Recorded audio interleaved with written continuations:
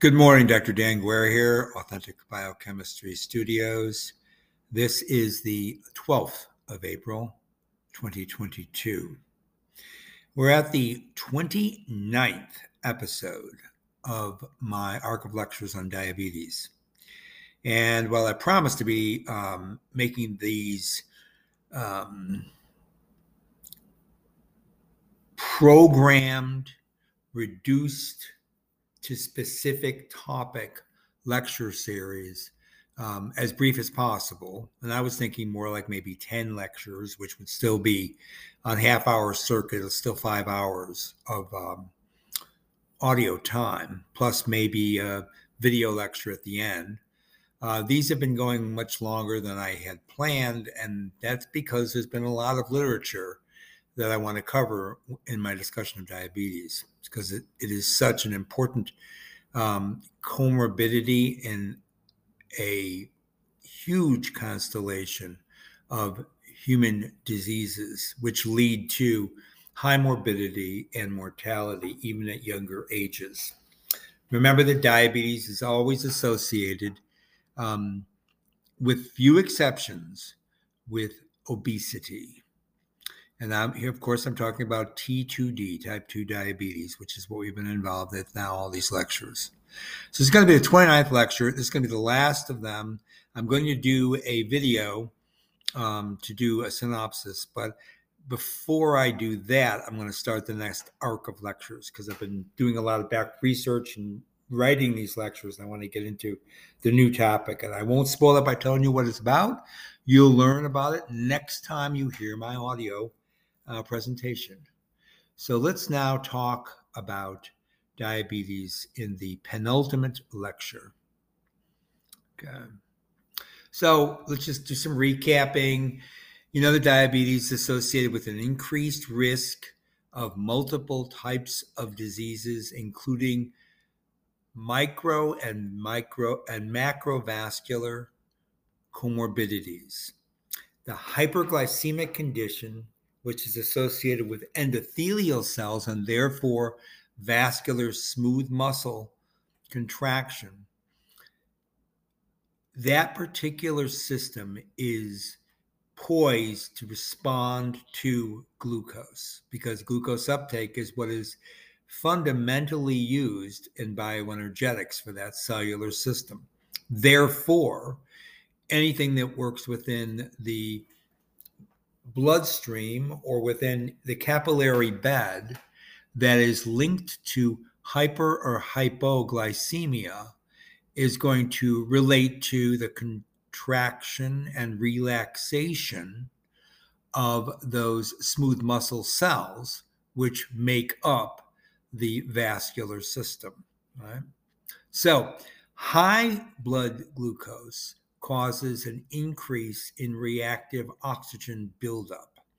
This is because of the rapid flux of glucose to pyruvate then through the PDH and the pyruvate carboxylase reactions, driving acetyl-CoA and oxaloacetic acid biosynthesis respectively, running then through, after the condensation, the TCA cycle, and building up rapidly increases in NADH and FADH2. Now, because muscular activity, even the smooth muscle cells, do not always stay in a constant state of contraction relaxation, because the musculature is organized according to biological demand. In the case of blood flow, it's volume.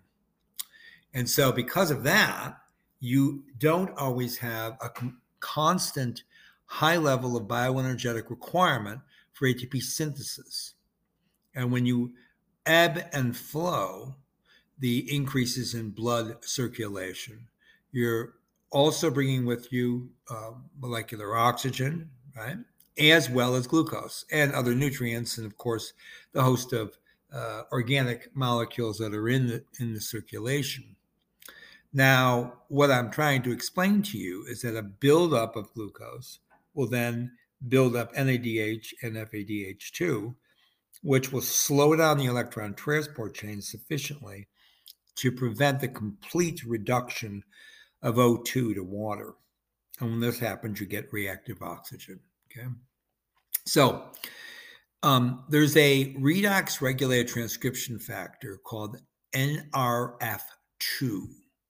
And it actually plays a very important role for what's known as the antioxidant response element mediated expression of, because it's a transcription factor, genes, which of course become transcribed, that are associated with antioxidant profiling. So what it suggests is that this transcription factor NRF2 regulates redox balance. And so there's a great deal of interest in looking at that particular axis, NRF2 transcription, and then that entire antioxidant response. And what it looks like is that smooth muscle cells, in particular, are very sensitive to hyperglycemia. Now, here's a component of type 2 diabetes. Type 1 would also fall under this, but we're concentrating on type 2 because of its linkage to obesity and because it's much more prominent than type 1, which is an autoinflammatory disease. Because this hyperglycemia often plays only a biomarker role in many of the pathophysiological considerations we see in diabetes, okay, the pathologies. But in this instance, it looks like glucose does play a very significant role. So I wanted to bring that up, okay, because basically hyperglycemia will lead to vascular dysfunction. All right, so that's one thing I wanted to cover off. Now, let's get back to some other diseases associated with type 2 diabetes. I've been telling you now for at least 4 or 5 of these lectures that there's an association with the central nervous system and the morbidities of type 2 diabetes, particularly cognitive dysfunction in Alzheimer's disease. Now, we know this because, again, these are clinical research studies. People who have type 2 diabetes are actually 2 to 3-fold more likely to develop Alzheimer's disease earlier than those who do not have type 2 diabetes. Okay. In fact, another way of looking at it is that somewhere over 80% of all diagnosed Alzheimer's disease patients have indeed type 2 diabetes. And of course, that means insulin resistance. Now, we talked a lot about how the central nervous system does utilize insulin signaling. Now, not in your standard skeletal muscle adipose, skeletal muscle, as well as, of course, smooth muscle cell, glucose dependent, insulin dependent glucose uptake, right? Via that pathway of endosomal translocation of GLUT4. I told you in the central nervous system, insulin does bind to its receptor, but it works through those insulin response factors, and insulin response factors, including the IRS1 and 2, and that you get downstream processing events due to insulin. And this has to do with intermediary metabolism as well as, including, I should say, lipid metabolism. Okay? So when you get a corruption in insulin signaling in the central nervous system, it has actually been associated in the classical AD phenotype of beta amyloid deposition, as well as the neurofibrillary tangles, which you find from the tau protein. So the pathology that is canonical for a traditional understanding of Alzheimer's disease is linked to type 2 diabetes. I just told you 80% of the people with Alzheimer's have T2D. So that's not necessarily a correlation, certainly not a causation. But now I'm telling you there's a linkage there with the A beta protein. Now, it's been clear that there's much more involved with type 2 diabetes, and it might have to do with this micro and macro vasculature alteration of reactive oxygen production in the central nervous system. And this would only be secondary to our understanding of what's going on with dyslipidemia, but it's a very important parameter in the central nervous system because it appears that diabetes is directly associated with cognitive decline, and that decline includes episodic memory loss, what's known as cognitive consolidation, and of course, a corrupted motor neuron coordination, all of which continue to get more severe as you get the progression of AD, of Alzheimer's disease.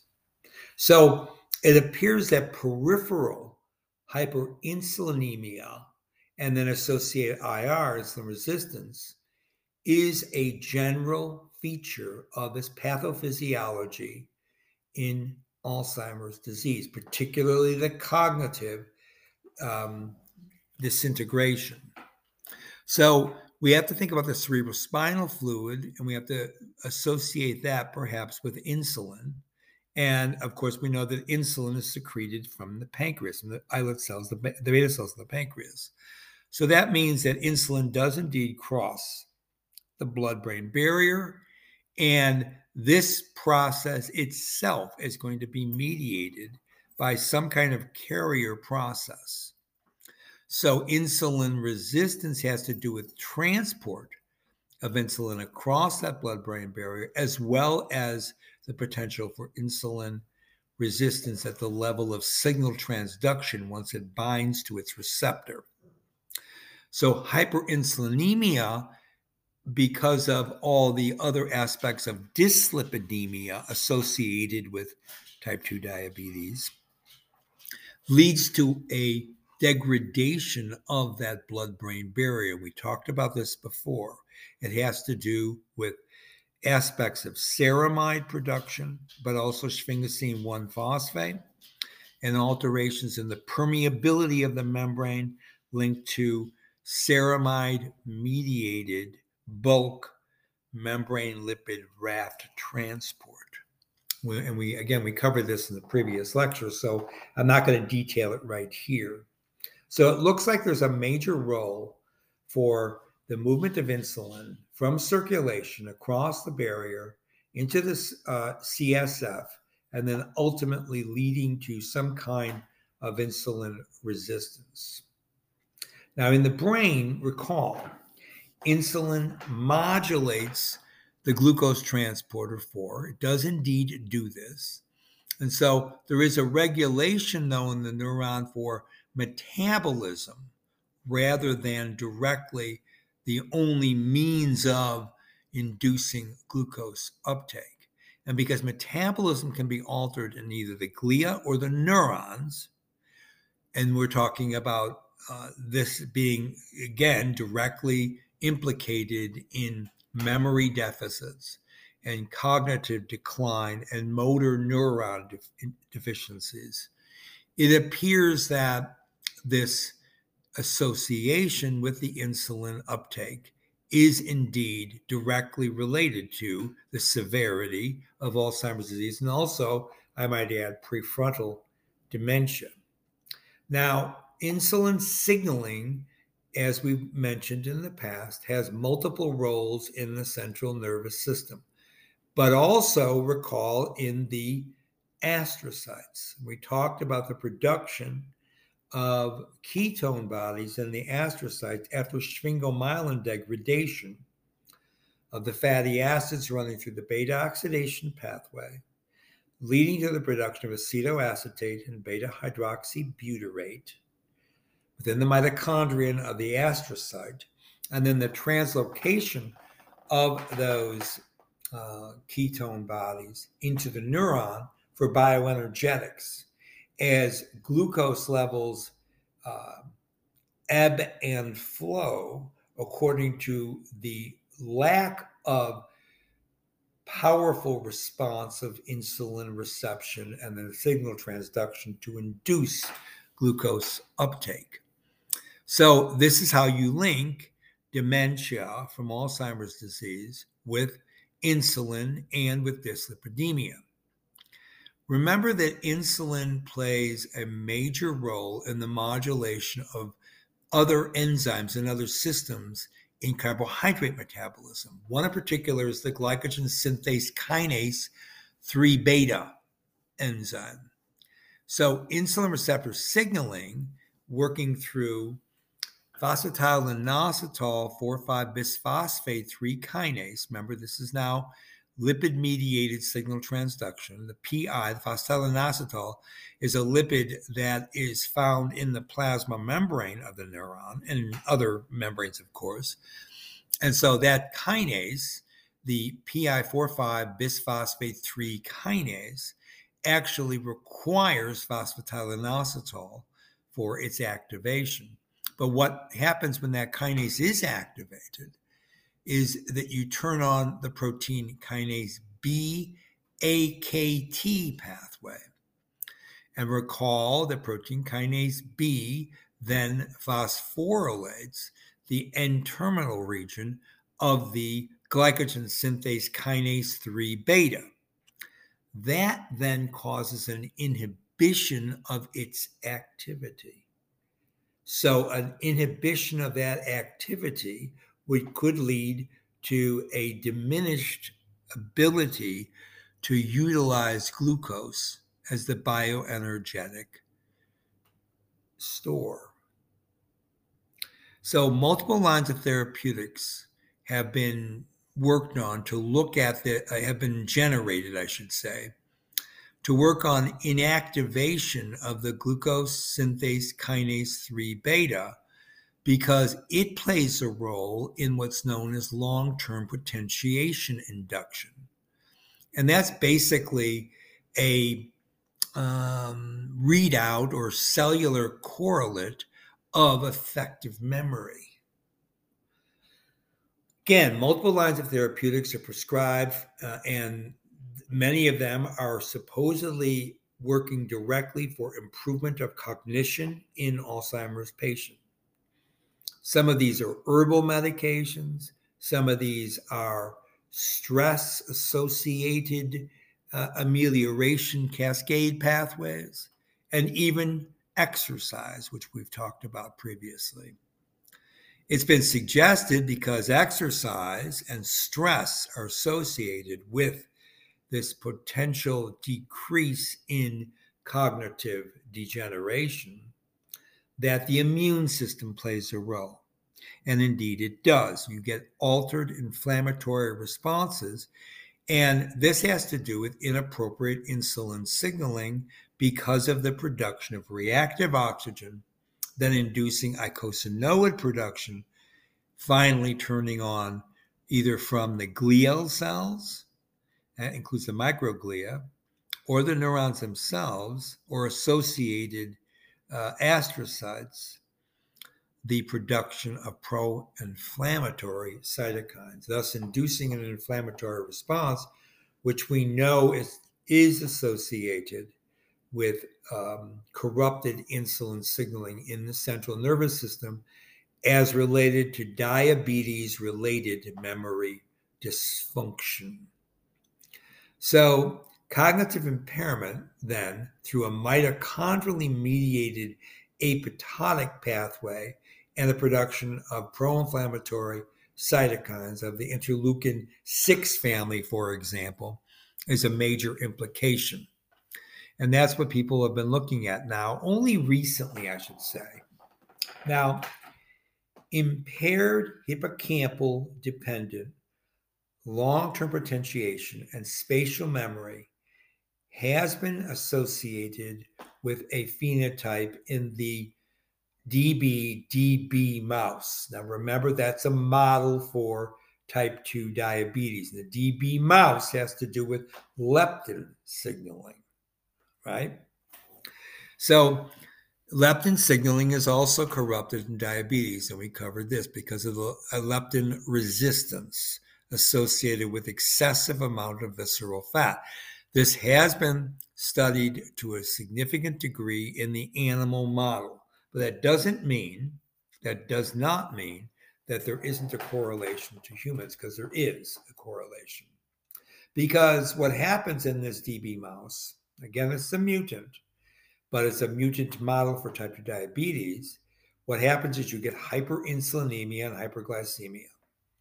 So when you look at rats administered with an intracerebroventricular injection of a compound known as streptozotocin, what you obtain is sporadic, and again, it's a rodent model, dementia-associated central insulin resistance, and ultimately brain insulin deficiency because of the turnover.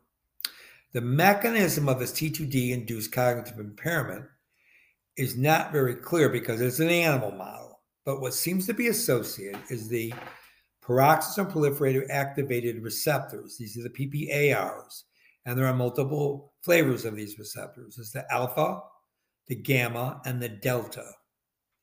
And they all, in turn, represent further subfamilies of what are all nuclear receptors, big, huge nuclear receptor superfamily. All those receptors tend to regulate transcription of genes associated with lipid and glucose metabolism. So we're back to primary bioenergetics. Okay?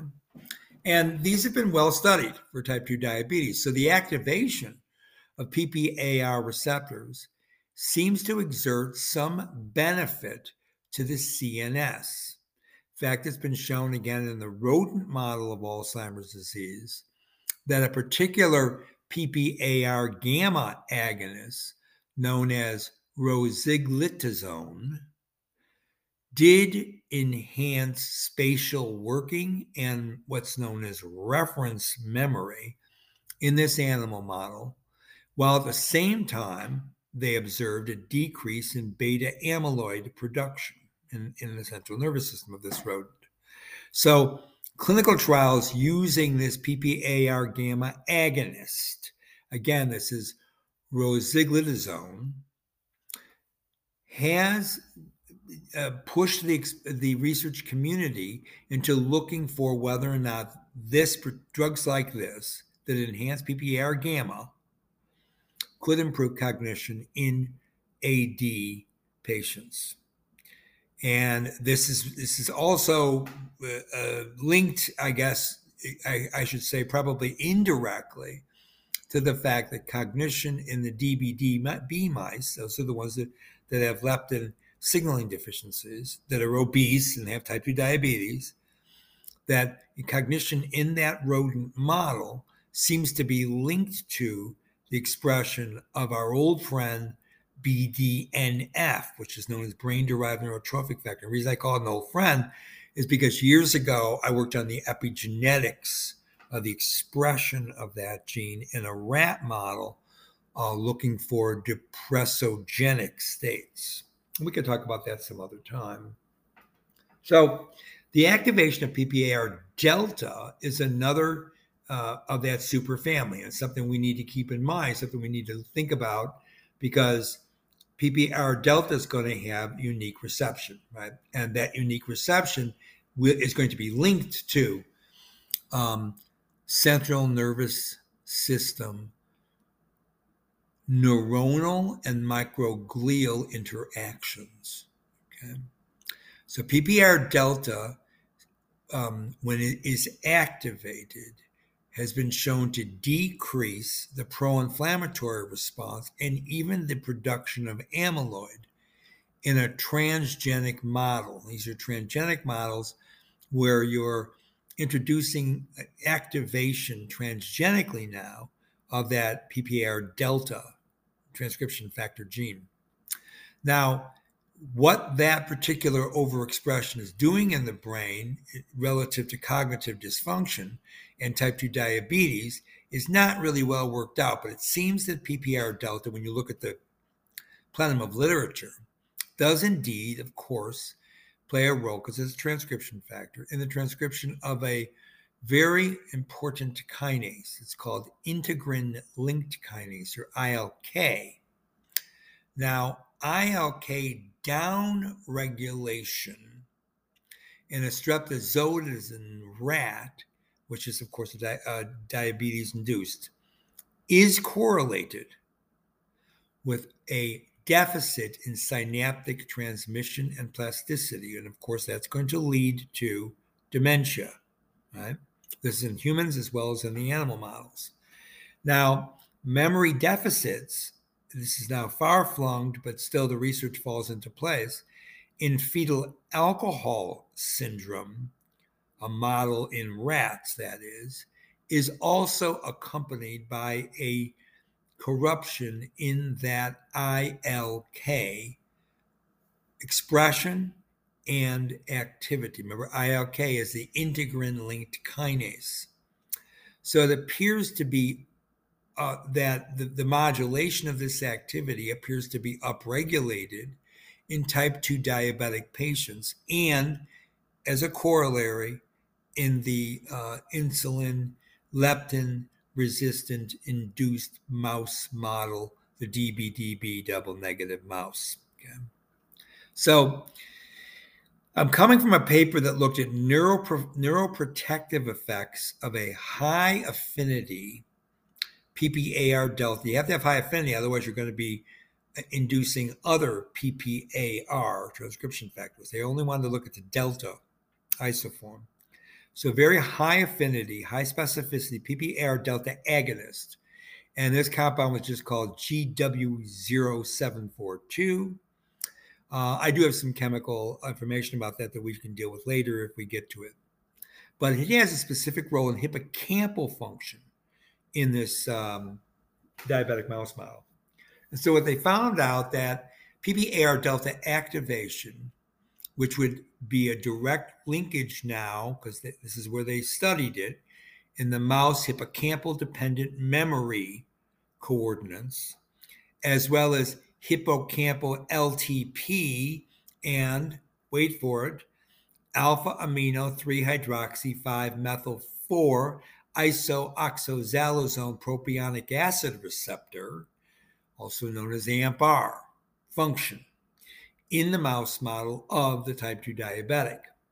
And what they found is that this activation in this system, which had to do with hippocampal ATP and the AMPR function, appeared to improve spatial memory, and this AMPR mediated synaptic transmission in the hippocampus of that diabetic mouse model. So that then links this therapeutic, this GW0742, to a type 2 diabetic induced cognitive dysfunction, okay? Because it looks like if we are able to turn up PPAR delta, we can decrease the amount of cognitive dysfunction. That's what I'm saying there. Okay? So I'm at the end of this talk today because I've already got 28 minutes, almost 29 minutes into it, and we haven't gotten into the AMPR, and also a deeper discussion into LTP, which I want to cover because these are neuropsychiatric terminology, which I think will allow us to kind of finish off obesity, type 2 diabetes, diminished capacity, and the full plenum of morbidities associated with obesity, and obesity as it derives Alzheimer's disease within a T2D involvement. Okay, and that's where I want to finish off. And so I'm going to actually have to have one more audio lecture. So this is the penultimate audio lecture, so there'll be one ultimate one. And I promise I will then finish talking about diabetes, because I want to start talking about another topic entirely. All right, so I'm going to stop here today and maybe get the other lecture in later today or tomorrow for sure. This is Dr. Daniel J. Guerra from Authentic Biochemistry Podcast Productions, and it is again the 12th day of April 2022, and I bid you bye for now.